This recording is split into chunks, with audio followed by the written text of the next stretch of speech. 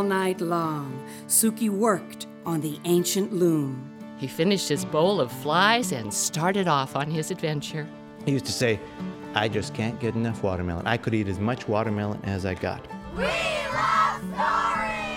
It's time for the Appleseed, some time just about every day, filled with stories for you and your family. I'm Sam Payne, your host. What a pleasure it is to have you with us today. In fact, it's such a pleasure every time that you tune in and make us a part of your day and make storytelling a part of what you and your loved ones share, whether it's the stories that you hear on the show or memories prompted by those tales. It's going to be a great hour today. We're going to bring you Joel Ben Izzy's story, Brian Who Loves Watermelon. Brian Who Loves Watermelon is from a collection of stories called How I Learned to Love Liver. So liver, watermelon. We're going to hear a story from Colton Prete called Canadian Love, and a story from Dan Keding, the Chicago area storyteller and musician, a story called The Gypsy Wagon. And we're even going to hear a little something called Winston and the Wide-Mouth Frog from Glenda Bonin. But we're going to begin with a story called Suki. Now, this is Leeny Del Seamonds telling the story. And it's in an hour of stories about finding things, finding love, finding memories, finding friendship. You know, the quest to find stuff we've lost or stuff we've longed for is at the heart of so many great stories. And in this story, again, called Suki by Leeny Del Seamonds, an old couple filled at first with kindness and then with greed interacts with, a magic crane, right? The magic crane is a frequent image in Japanese folk tales. And here's Leeny Del Seamonds again with this tale, and she's accompanied by Gideon Freudman, the cello player. This is one of those wonderful Leeny Del Seamonds and Gideon Freudman collaborations from a collection called Cello Tales. Here on the Appleseed, the story is Suki.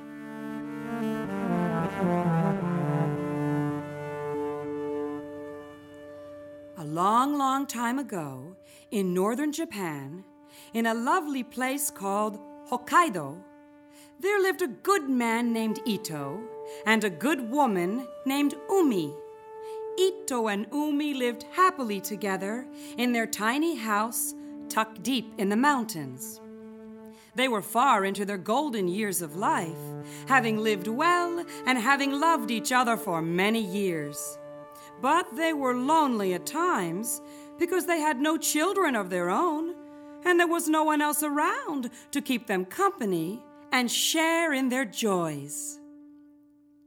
Well, one winter's morning, Ito was out in the forest collecting wood for the fire when he heard a strange noise. He searched around the bushes and behind the small trees until finally he saw a large white bird with a very long neck. Oh, it was a beautiful crane, which was tangled in the branches of a thorn bush, unable to free itself. Ito took a few steps toward the crane, but when the crane saw the old man, it became frightened and struggled even harder to get away, as the sharp thorns on the branches held it back even more. Ito slowly walked over to the crane and said, "Gentle bird, do not be frightened. I will not harm you. Be still, and I will set you free."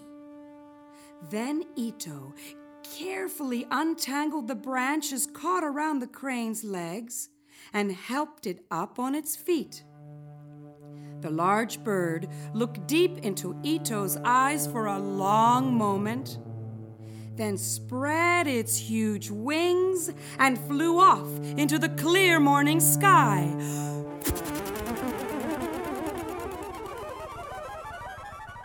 Ito held his breath as he watched this graceful, majestic bird soar through the white winter landscape.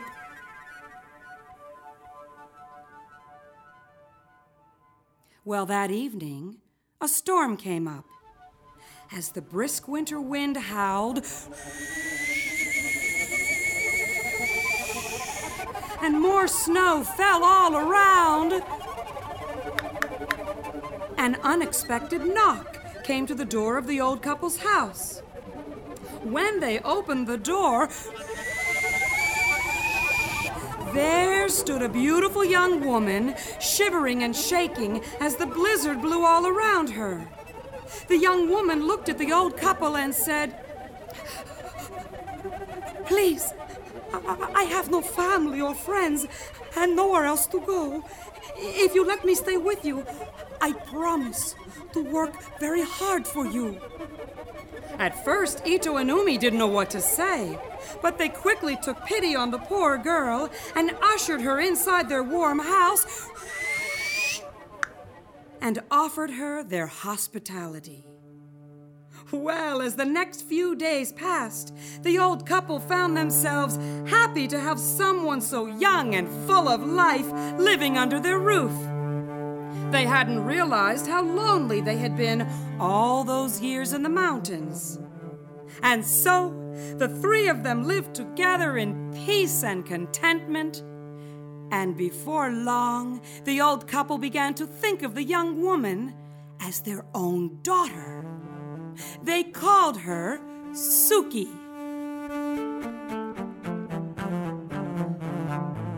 One day, while Umi was in the pantry, she discovered, to her dismay, that there was no more food left in the house. Even their emergency food supply had dwindled because, you see, the winter that year had been unusually harsh. Suki could see that Ito and Umi were quite worried and didn't know what to do. So Suki said to the old couple, "Do not worry. I will weave some cloth that you can sell down in the valley. With the yen you receive from the sale of the cloth, you can buy food. But you must promise me one thing. You must not look inside the room while I am weaving."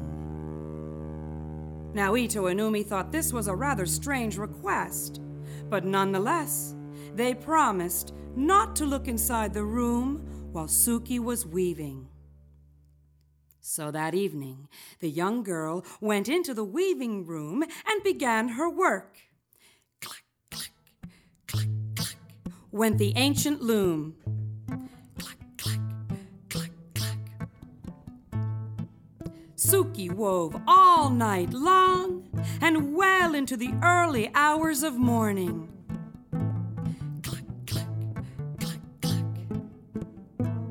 And at last, she came out of the room. She was very, very tired. Then Suki handed the old couple a large bundle of the most beautiful cloth they had ever seen. Ito and Umi were amazed. This cloth, it was so handsome and soft. Umi quickly put the exhausted girl to bed and took good care of her, while Ito bundled up the cloth and carefully carried it down into the valley. There, he was able to sell it for a considerable sum of money. He used the yen to buy food for the three of them. And so, for a while, their lives were full and happy. Finally, the time came when the snows should have melted and spring should have begun. But the snowflakes still fell, and the cold winds howled all around their tiny house. Eventually, the little family ran out of food again.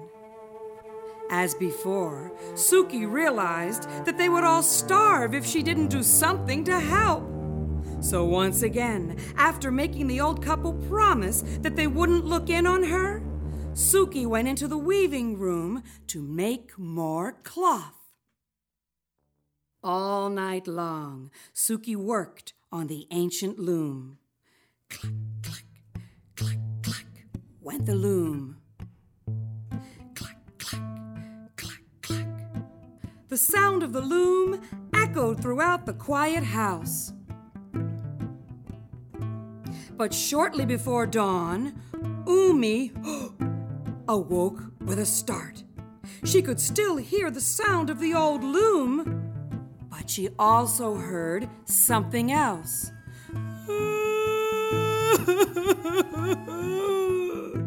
Yes, someone was crying. Umi turned to her husband and woke him up. Then the two of them hurried to the door of the weaving room to listen. Umi placed her hand on the doorknob, but Ito stopped her. "No, Umi, we made a promise not to look in." But the crying continued. And they were so worried about Suki because they loved her as if she were their own daughter. So Umi slipped open the door just a crack, and they peeked in. What they saw left them speechless. There, in the middle of the room, was a large white crane plucking out its own feathers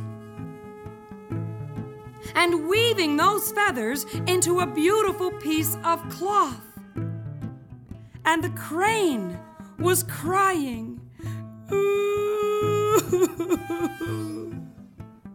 The old couple threw open the door and burst into the room. As soon as the crane saw them, it stood up and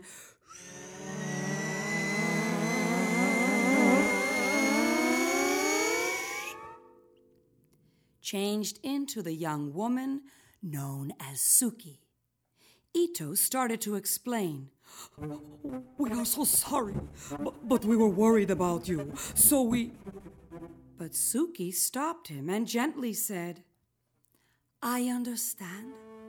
I am the crane that you saved, and I came to help you because you were so kind to me. I have made more cloth for you to buy food. But now that you have seen my true form, I can no longer stay with you. Sayonara." Just then, the sun was rising in radiant brilliance up over the mountains. The young woman stepped out into the fresh morning air and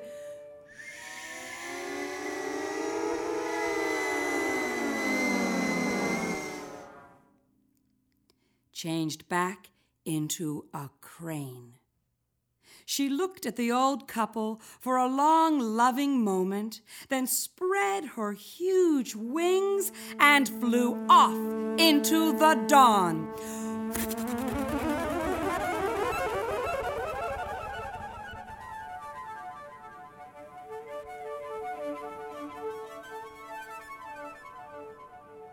And so, once again, Ito and Umi were alone.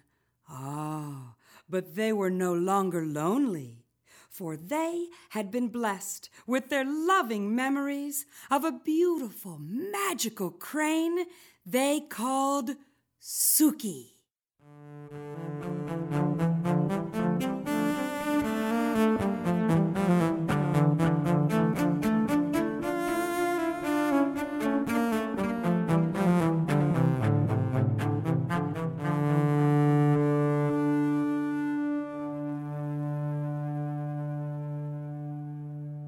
The story was Suki, told by Leeny Del Seamonds and accompanied by Gideon Freudman, the cellist, and decidedly plugged in that performance was, right? It's from a collection called Cello Tales, a bunch of collaborations between the storyteller and the musician. We've played a few of those on the show before, and you can find all of the things that we've played on the show before in looking at more than 1,000 episodes of The Appleseed in our archive at byuradio.org/Appleseed. You can also Google the Appleseed Podcast for ways to connect with us in the podcast world. You can subscribe for something new just about every day here on the Appleseed. There's a lot more coming up. We're going to take a quick break, and then we'll be back with a story from Glenda Bonin. It's a story called Winston and the Wide Mouth Frog. And before we go, we want to remind you that you can email us. Send us your thoughts about the show, and you can send us memories and stories of your own at theappleseed@byu.edu. Again, I'm Sam Payne. See you in a minute. You're listening to The Appleseed. We'll be back in a moment. Welcome back to The Appleseed. Here's Sam Payne. It's great to have you back with us on today's episode of The Appleseed. Before the break, we told a story called Suki, or rather, we had Leeny Del Seamonds tell it, accompanied by the cellist Gideon Freudman. And we've got a lot more coming up. Dan Keding with a story called The Gypsy Wagon, a little Joel Ben Izzy with a story called Brian Who Loves Watermelon, something you'll enjoy called Canadian Love by Colton Prete, and, of course, the story that you're going to hear right now. Now, this is Glenda Bonin with a story called Winston the Wide-Mouthed Frog. Now, when I say those words, the wide-mouthed frog, your eyes might light up with recognition. This is a story that a lot of people know, and you're going to enjoy Glenda Bonin's version of it, Winston the Wide-Mouthed Frog, here on the Appleseed. Here's a traditional American tale. Winston, the Wide-Mouthed Frog. Winston was a wide-mouthed frog. Winston's curiosity was as big as his mouth was wide. Whenever Winston had a question, he always asked his mother because his mother always found the answers to whatever question he had asked. If Winston wanted to know why the grass was green, his mother told him what she knew, or she would look for the answer in the library, in a book, or even on the internet. Winston knew that he could always get his questions answered by his mother. One day, when Winston was eating his breakfast of dried flies, his favorite meal, he said to his mother, "Mama, does everyone like to eat flies as much as I do?" Winston's mother knew this was a big question to answer. And since she had a busy day ahead of her, she told him, "Winston, this is a very big question. Every creature likes to eat different things. Since I'm going to be so busy today and you're getting big enough to get some information yourself, why don't you finish your breakfast and go out into the woods to find out on your own?" Winston's mother then cautioned her son. "Now, Winston, remember to stay in the neighborhood, mind your manners, and be sure to introduce yourself. Oh, yes, and don't forget to be home in time for lunch." Winston was so excited. Finding his own answers made him feel like a detective. He finished his bowl of flies and started off on his adventure. At first, when he looked around, he didn't see anyone. But then he spied a little bird right next to a bush. The bird was tugging on a worm in the ground. Winston went right over to that little bird and politely said, "Excuse me, Miss Bird. My name is Winston, and I am a wide-mouthed frog. I'm trying to find out what other critters like to eat. I love to eat flies. Do you like to eat flies?" The little bird kept tugging at the worm, and Winston waited politely for his answer. Finally, the little bird let go of her worm, and she said to Winston, No, I don't like flies at all. I like seeds and worms and seeds, seeds and worms." And with that, the little bird grabbed her worm, and she flew off. Winston waved at Miss Bird and said, "Well, thank you, Miss Bird. Thank you." Worms. Ugh. Winston walked a bit further into the woods and came upon a big black bear. "Why, hello, Mr. Bear. I'm Winston, and I'm a wide-mouthed frog.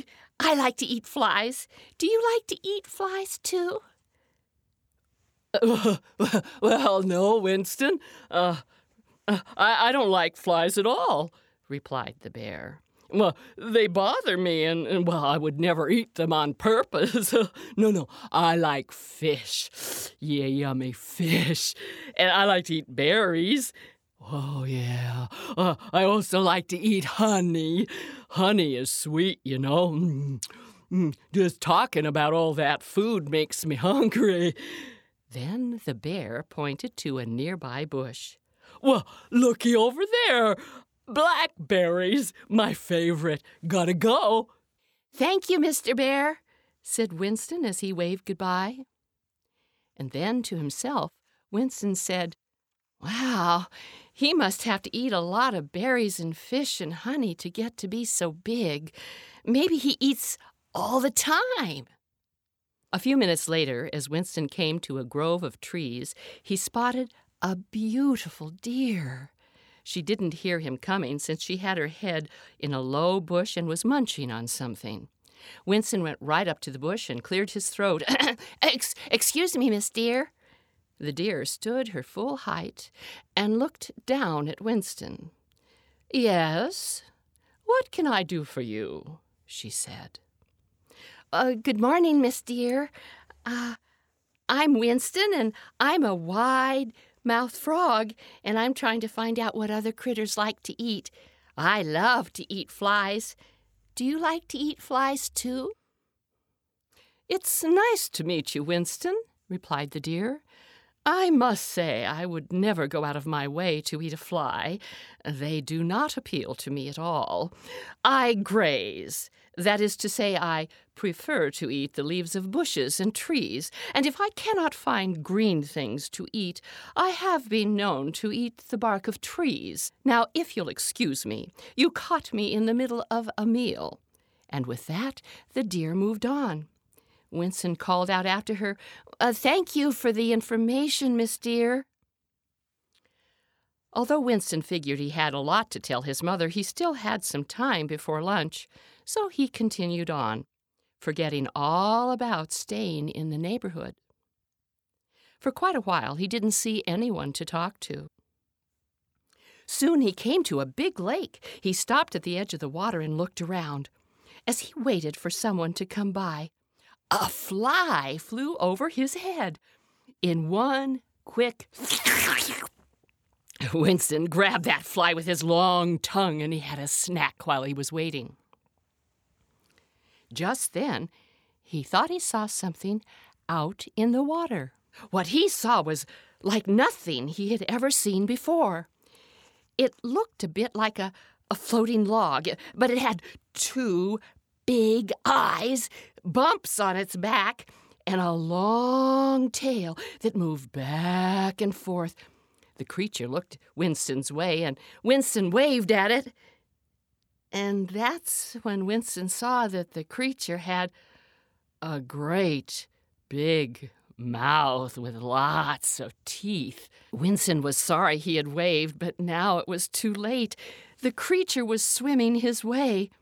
Then the creature got to the edge of the water, and it walked out on 4 short, stubby legs right toward Winston. Yeah, what do you want? Said the creature. Said Winston as he took a step backwards.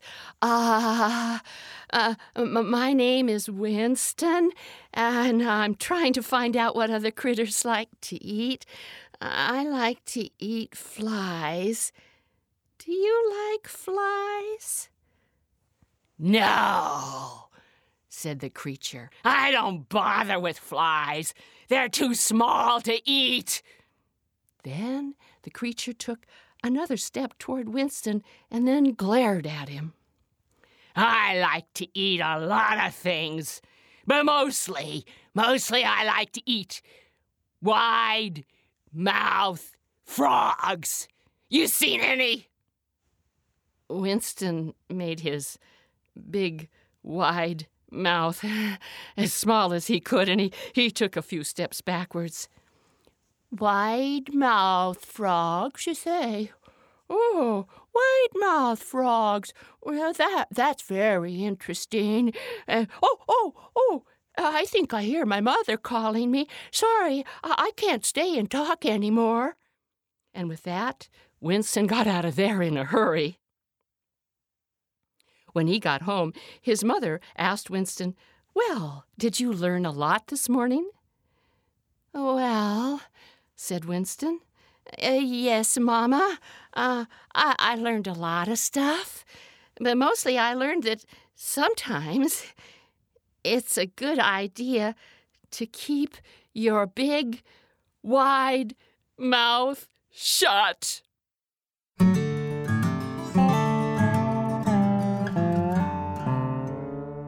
Glenda Bonin with Winston the Wide-Mouthed Frog. Now, she introduced that story as a traditional American tale. One of the things I love about that story is that I've heard versions of that story told as if it took place in other countries, other continents. And it's fun to hear about the animals that those storytellers put into the story when it takes place in, Brazil or Africa. You hear about the wide-mouthed frog in Australia, and he's interacting with animals like capybaras, and you hear about the wide-mouthed frog in South America, and he's interacting with animals like jaguars. And I love to hear all the versions of those animal stories from different places. Stories travel, and they change as they travel to fit the people who tell them. There's a lot more coming up on the Appleseed. We're going to be back in a moment with a story from Dan Keding called The Gypsy Wagon, a little something from Joel Ben Izzy, and a little treat from Colton Prete as well.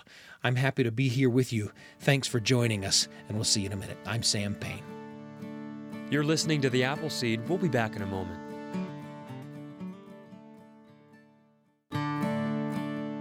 Welcome back to The Appleseed. Here's Sam Payne. It's great to have you back with us on today's episode of The Appleseed. Before the break, you heard a version of the story of the wide-mouthed frog. In fact, that frog has a name, and the name is Winston. Glenda Bonin telling you that tale. And before that, at the top of the hour, you heard a story called Suki, a story told by Leeny Del Seamonds and accompanied by the cellist Gideon Freudman. It's just one of a lot of different collaborations between those two. That story from a collection called Cello Tales. And in an episode of The Appleseed filled with stories about finding things and following a story about a wide-mouthed frog who finds just a little bit of wisdom, almost at the expense of his life, we're going to hear a story about memory, a story about finding and holding on to memories. This is the great Chicago area storyteller Dan Keding with a story called The Gypsy Wagon. It's from a collection called The Gypsy Wagon and Other Neighborhood Tales. We had a great conversation with Dan Keding that you can find in our archive, byuradio.org/Appleseed. More than 1,000 episodes there in that archive of the Appleseed for you to listen to anytime you like. You can take us with you on your mobile device. You can subscribe to the podcast for something new just about every day here on the show. But here's the Gypsy Wagon, in which, Dan Keding is able to describe and hold on to a childhood memory, a memory that shaped many of the ways that he looks at the world. Here's Dan Keding on the Appleseed. When I was a boy growing up in Chicago, summer was a time of adventure. There were countless baseball games to be played, bicycles to be ridden in endless journeys down alleys, and movies to be watched in the cool, dark theaters. Those temples to Hollywood, with uniformed ushers and live swans floating in reflection pools in the lobby.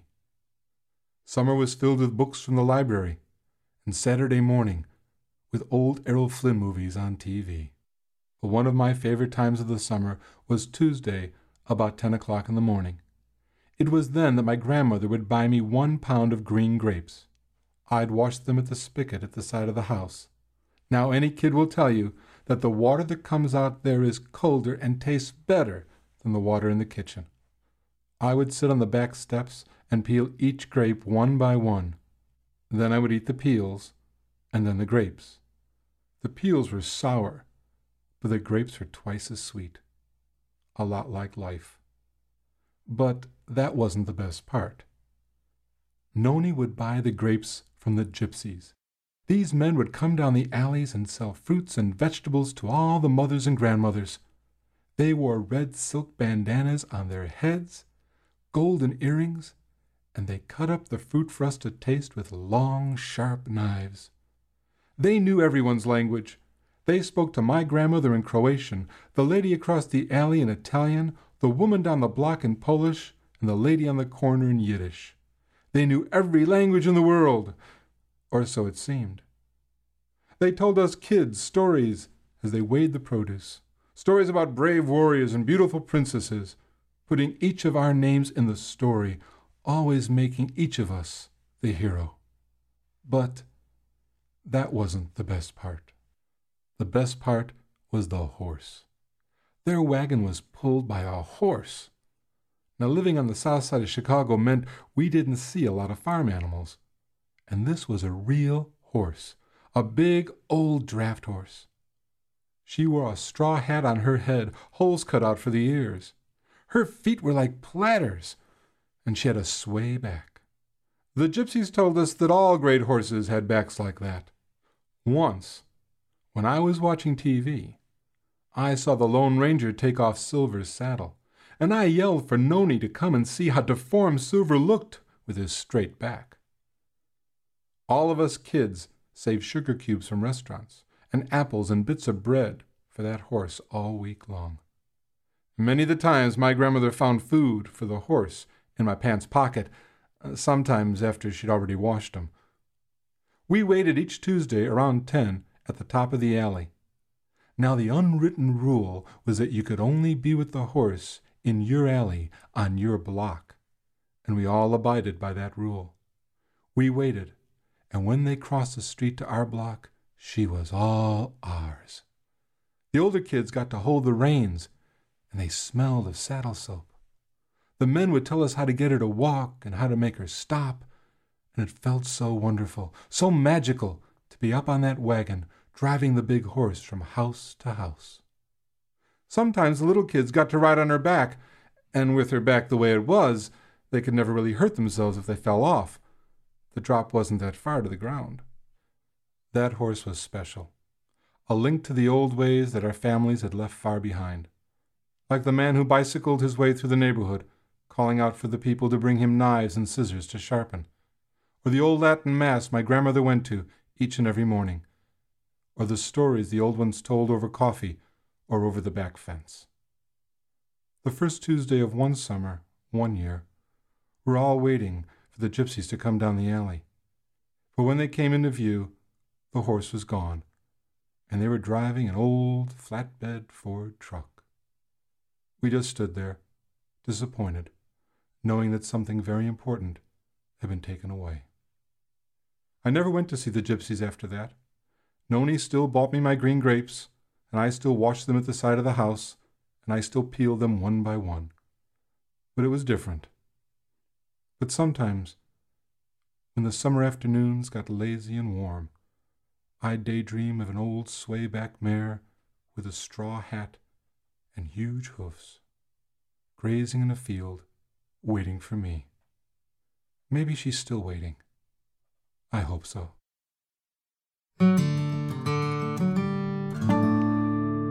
Dan Keding with the Gypsy Wagon here on the Appleseed. Always a pleasure to bring you stories from great tellers, and sometimes we go far and wide to collect those stories.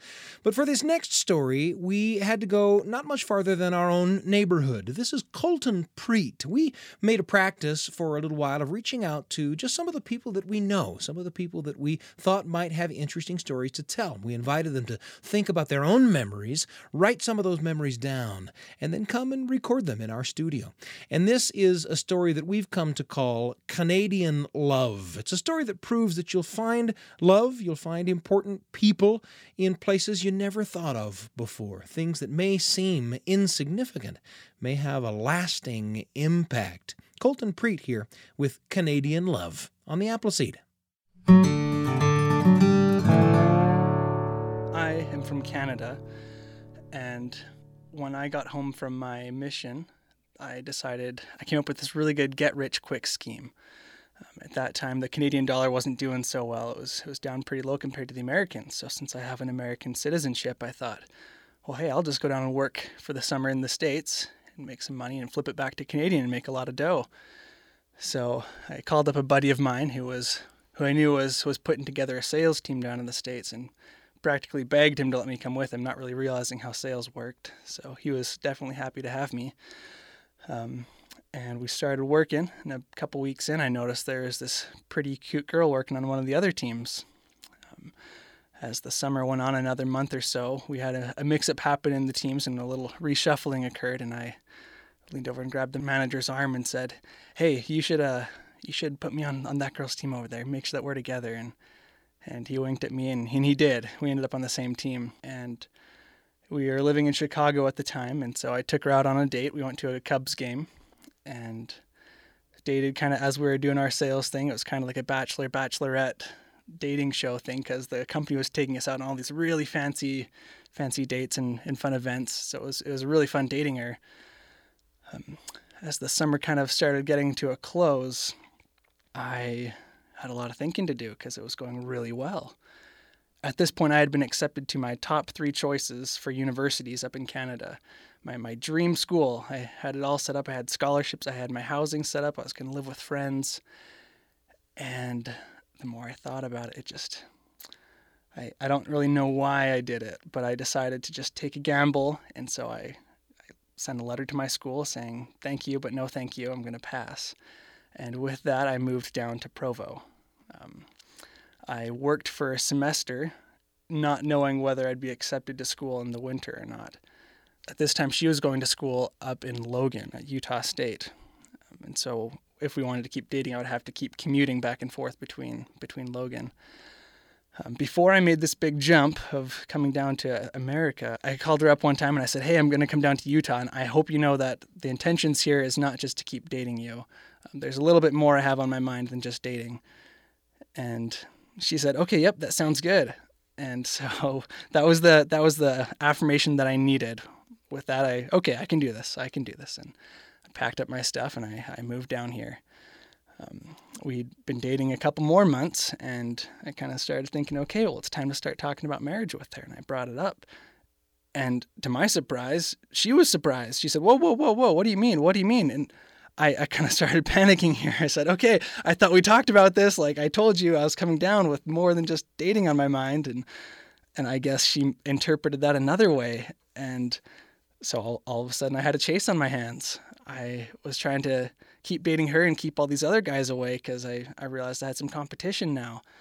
And so we dated for a couple more months. I was pulling out all the moves that I could think of to use, and eventually got to the point that I just decided to go for it. And I had been working at a jewelry shop making wedding rings, which really helped. And so I picked up a ring and went over and popped the question, and sure enough, she said yes.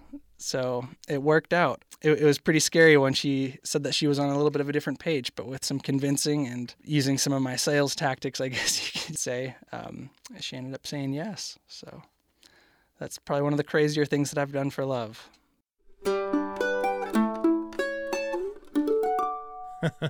A little story that we call Canadian Love from Colton Prete. Colton Prete's not a professional storyteller, but again, we've made a practice from time to time of reaching out to just people in our neighborhood, people in our experience that we think might have great stories to tell, and inviting them to write those stories down and in some cases come and deliver them behind the Appleseed microphones. You can send us stuff too. We love it when you reach out to us at theappleseed@byu.edu. Send to that email address your thoughts about the show, things you'd like to hear more of, things that the stories on the show remind you of, and of course you can even send us stories of your own. Again, we'd love to hear from you. We're going to wrap up today with a story from Joel Ben Izzy. This is a story called Brian Who Loves Watermelon.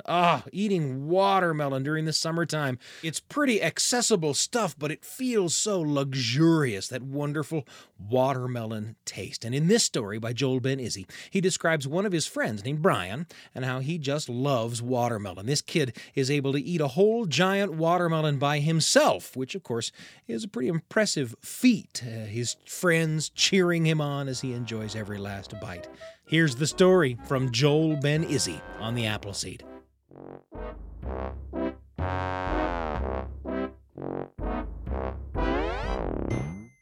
Hey, I heard about some of the foods you guys hated.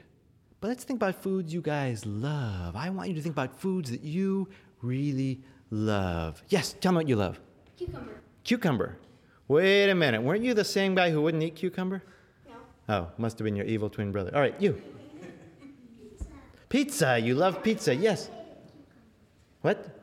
You hate cucumber. So you hate cucumber, and he loves cucumber. Weird. Yes. Sushi. Sushi. Kid loves sushi. Yes. Salad. Really? My son Elijah is 4 years old. He won't go near anything green on principle. Yes, what do you like? My dad's homemade ice cream. Your dad's homemade ice cream. Good answer. Yes, what do you like? Blackberry pie. Blackberry pie. Love blackberry pie. How about you? Smashed potatoes. Sounds good. Everybody has foods they like, and I want to ask how you guys feel about watermelon. All right. I happen to like watermelon a lot, but it's not so much me I want to tell you about. I want to tell you about my friend Brian, who loved watermelon. He absolutely loved watermelon. First, though, you got to understand about where I grew up. I grew up in the suburbs of LA. And where I grew up, the summers were hot. I mean, they were really hot. I mean, the days were painfully hot. I mean, they were so hot. How hot was it? Funny you should ask. The summers were very hot, as long as you're asking. They were so hot. You know how sometimes they say you can fry an egg on the sidewalk? Not in LA, not where I was, because by the time you went to open up the egg, it was already hard boiled, and it would bounce on the sidewalk. It was so hot that when the dogs chased the cats, they walked. It was that kind of hot. It was so hot that you had to turn on the heater to cool down. That's how hot it was where I was growing up on that side of LA. Not only hot, but boring. For fun, we used to watch the sidewalks crack. Sometimes we'd watch the grass grow slowly, and we used to watch the air conditioner. That was my favorite activity. Turn on the air conditioner and watch it. And I hung out with my friend Brian. Brian's the one I want to tell you about because Brian loved watermelon. He used to say, I just can't get enough watermelon. I could eat as much watermelon as I got. So it was in our summers.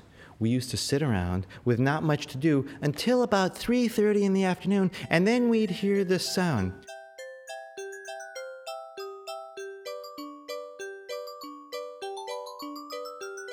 And it would trail off like that. We knew that was Larry with his watermelon truck. The ice cream man did not make it to our part of town, but Larry had a watermelon truck. It was a truck, and he had a turntable. You guys know what a turntable is? It's before CDs. They used to have records on turntables, and we'd go around and around and around on top of his truck, and it would bounce up and down, and the music got kind of scratchy. But we didn't care. We grabbed the change, we went out running, and we bought watermelon. Because Larry would get a big watermelon, he'd slice it up, and he'd take those slices, and he would sell them to us for $0.25 apiece. And they were good. He knew how to pick the best watermelons, and I would get sometimes 3-4 quarters, eat 3-4 big slices of watermelon. Brian would save up his money because Brian loved watermelon. I should say Brian was shaped a little bit like a watermelon. He would buy 5, 10, 15 slices and eat it all. So it was one day at the end of summer, we were sitting around, blistering hot day. We heard that sound. Like so, and the truck pulled by. And we all ran out, we got our change. It was a hot day, we were ready for some watermelon. And we all ran up there, and there was no watermelon. There was a truck, a big old flatbed truck. Larry got out, we said, Larry, where's the watermelon? And he said, kids, today I got something special for you. We said, what? Watermelon? He said, special watermelon. We said, what? He went around to the back of his truck where people keep tools in the back of their truck. He opened that up, and there inside that box was a huge watermelon. I mean, it was monstrous. It was bigger than any watermelon we had ever seen. It was as long as the truck was wide. It started here, it got bigger in the middle, so that in the middle it was just as wide as a normal watermelon is long. And it went down all the way over to here. That was a vast watermelon. He said, kids, look closely. This is the biggest watermelon I have ever seen, and it's great. He did the thump test. And it was a good watermelon. It made that perfect watermelon sound. He said, now, I could cut this watermelon up, sell it to you kids for $0.25 a slice. I'd get $25. But I wanted to make you guys an offer. Because you guys have been so good, you've been my best customers buying watermelon all summer long. I want to make you guys an offer. I'm going to give this watermelon to one of you.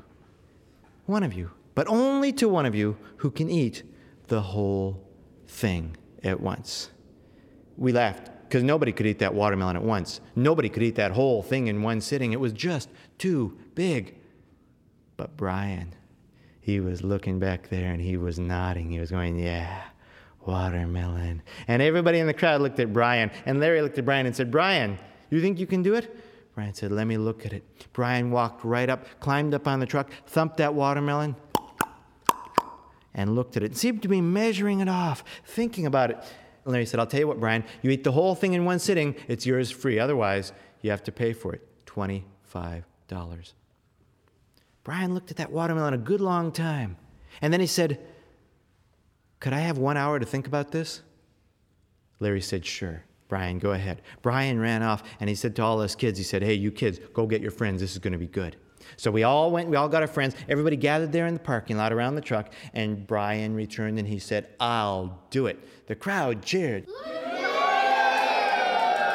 Brian sat down in the truck with a big piece of watermelon. Larry said, should I cut it into slices? Brian said, nope, just 4 big sections. 4 huge sections Brian started to eat. And when Brian started to eat watermelon, it was like a hurricane. Slobbering down, watermelon all over his face, watermelon in his hair, watermelon running down his back, watermelon in his shoes. I don't know how he did that. He ate all the way through, and when we got that first section, he turned towards a trash can a few feet away and went, spit the seeds out. The crowd cheered.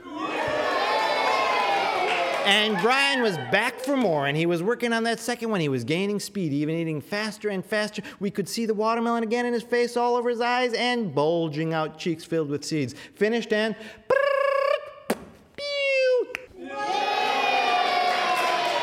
By now, the crowd was going wild. We'd never seen anybody eating watermelon like this. He was going through the third one and still picking up speed.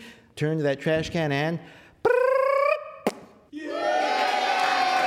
And the fourth one, he was eating faster and faster, and then he started to slow down. And he was chomping away at the watermelon. And he got 3/4 of the way through that last piece of watermelon. And he was going slower and slower, and the crowd was waiting for him. And finally, all that he had left to eat was one piece like a normal person could eat. And he stopped, he looked up, and he said, I love watermelon! He ate the rest of the watermelon. He went wild. The crowd cheered.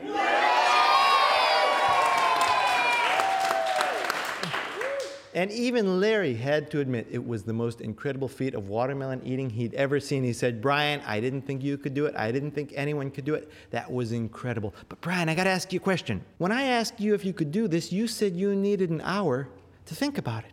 What did you think about during that hour?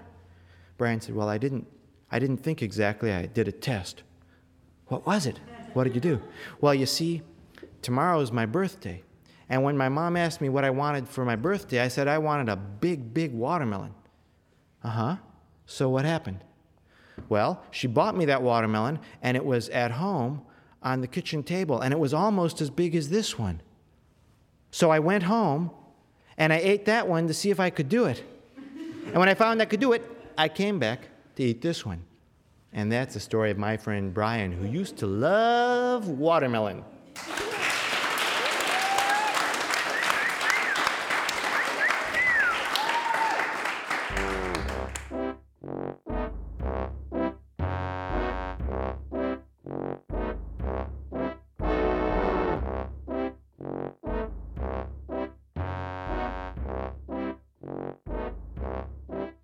Now that you heard that story, I got to ask you guys a favor, and here it is. If you should happen to meet my friend Brian, please don't mention this story to him. Okay? Why not? Well, I'll tell you why. It's because Brian hates watermelon. Brian can't stand watermelon. It's a sad thing. Brian will not go by a store selling watermelon. He will turn and walk the other way. If he walks into a restaurant and there's watermelon on the menu, he will get up and leave. In fact, even using the words water and melon in the same sentence gets him. Somebody says, oh, I'm going to go water the melons. He turns kind of pale and leaves. Even if they're talking about cantaloupes or honeydew or something. That's because of something Brian did when we were in 6th grade. In 6th grade, it was the end-of-year picnic. Now, my teacher then was Mr. Bircha, who I thought was a great teacher. I did very well in his class. Brian didn't do well. He failed math. He failed math because he never did his homework. Mr. Bircha liked Brian, but had to fail him in math. That's the way it went. So it was at the end-of-year picnic. We were sitting around, And Mr. Bircher was walking by. Brian and I were sitting eating watermelon. And Mr. Bircher said, "Hey, Brian, have a good summer. And by the way, don't put watermelon seeds up your nose." It was as simple as that, just a comment.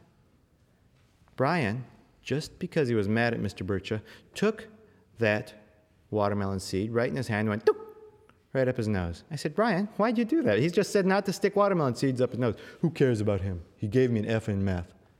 I didn't think anything of it. We went on to summer. I wouldn't have thought of it again, except that next spring, following year, Brian began to get sick a lot. I mean, you know how it is. You have times at school, sometimes you get sick a lot. He had a lot of colds. He seemed to have sinus infections, headaches, and he was always being sent home for one thing or another. He was just not doing well. We thought it was allergies or something. And I used to bring his homework to him and try to help him figure it out and work on it. But most of the time he was in bed, and he looked awful.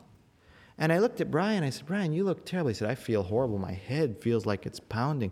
And one day I went to bring him his homework, and he was lying in bed sick. And I noticed that in his ear there was a little leaf. I said, "Brian, there's something in your ear." And he yanked it out. He said, "Oh, that's nothing." I didn't think much about it, but the next day I saw another leaf in his ear. And I said, "Brian, you got another leaf in your ear." He said, "Oh, I'm sure it's nothing." Brian went to the doctor. And what he found out was that watermelon seed had taken root in his head. It had started to grow, and it was coming out that ear. I said, "God, can they remove it?" He said, "No, it's worse. They have to let it grow. Because if they remove it, they won't get all of it, and it'll just come back. I have to let it grow." I said, "How long?" He said, "Till the end of summer." And it was a horrible time for Brian. He had this vine coming out of his ear, and it was growing longer and longer. And it got all the way into his shirt, and he managed to get it into his shirt looking pretty inconspicuous. But then it came out where his hand was, and he had to let it keep on growing. He was able to walk around now outside and go out and play ball and stuff. But here he was with this watermelon vine. He kept it hidden in his hand. One day, I saw him holding a flower. I said, "Oh, that's nice, Brian. You got a flower. Someone gave you that so you'll feel better?" He said, "No." And as I stood there, a little bee flew into the flower, and flew out. And I said, "Is that a watermelon blossom?" He said, "Uh-huh." A week later, I looked, and there he was holding something that looked like a little green marble. I said, "What's that?" He said, "It's my watermelon." I said, "Cool, you got your own watermelon." He said, "It's not cool, it's horrible." By now, Brian was feeling even worse. The headaches were still going on, but he was thirsty all the time. He'd sit with a big pitcher of iced tea, just drinking and drinking it, and this little marble grew about to the size of a golf ball. From there, it grew about to the size of a baseball, and he actually painted it like a baseball with red and white stripes on it, so he was able to go out with his friends and hang out, look like he was just holding a baseball, put on his glove. That was okay. Then it grew to the size of a softball. That was okay, too, same glove. Grew to the size of a basketball. That watermelon in his hand grew to the size of a beach ball. He had to take that thing with him everywhere he went. He got a shopping cart just to carry that around. I said, "Brian, how long do you have to have that watermelon?" He said, "Till the plant dies." He waited till the end of summer. One day I saw Brian there walking his watermelon around, and I looked, and the plant was looking a bit brown. I said, "What's happening?" He said, "I think it's dying. I'm going to the doctor." I said, "Yeah?" He went to the doctor, and the doctor said, "Brian, plant is dead." And the doctor pulled it out, and he said, "Brian, you get to keep the watermelon." Brian said, "Watermelon? I don't want to see another watermelon ever again. I cannot stand watermelon." He gave that watermelon to Larry, and since that day, Brian has not eaten another bite of watermelon, won't go near it, cannot stand it. So that's the story of my friend Brian, who used to love watermelon. And the moral of that story is, whatever you do, do not stick watermelon seeds up your nose.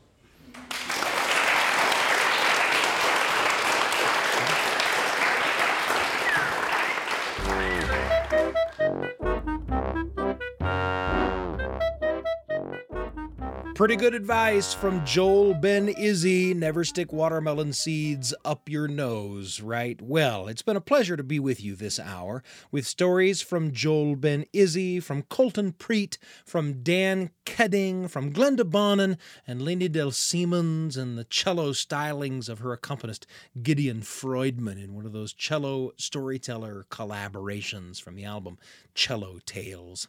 There's a lot more coming up next time on the Appleseed. In the meantime, find us online at byuradio.org/Appleseed. You'll find an archive with more than 1,000 episodes in it. You can take them with you on your mobile device. You can Google the Appleseed podcast and find something new just about every day here on the Appleseed. We invite you to subscribe to that podcast. We're so grateful and happy to have you as part of our family of listeners. You can also like us on Facebook. There's stuff to see and do there. And of course, you can follow us on Instagram and on Twitter and be part of our social media family as well. Today's episode was produced with help from Ashley Zollinger. The producer of the Appleseed is Jeff Simpson. Our audio engineer is Stuart Foster. I'm Sam Payne, and we'll see you next time. Thanks for joining us for an hour of stories, music, and conversation made for you and your family and brought to you by the Appleseed. The show is a production of BYU Radio. We'll see you next time. Hi, I'm Sam Payne. Thanks for joining us today on the Appleseed. We hope you enjoyed today's stories. If you're new to the show, know that we'll bring you another helping of tall tales and fairy tales and folk tales and personal tales and historical tales and more to the air on the very next episode of the Appleseed. We're here just about every day. We've been doing it since 2013, and we hope to be doing it for many, many years to come. The whole Appleseed family is dedicated to that. Now, if you like the Appleseed, you'll enjoy some of the other programs produced by BYU Radio, talking about shows like The Lisa Show and Top of Mind and Constant Wonder. And we're also talking about adventure podcasts like Treasure Island 2020, the time-traveling, swashbuckling pirate adventure in 10 parts. That's a retelling of the classic Robert Louis Stevenson novel. There's stuff like that at byuradio.org or wherever you get your favorite podcasts. I'm Sam Payne. Join us again on the Appleseed, won't you? We'll see you then.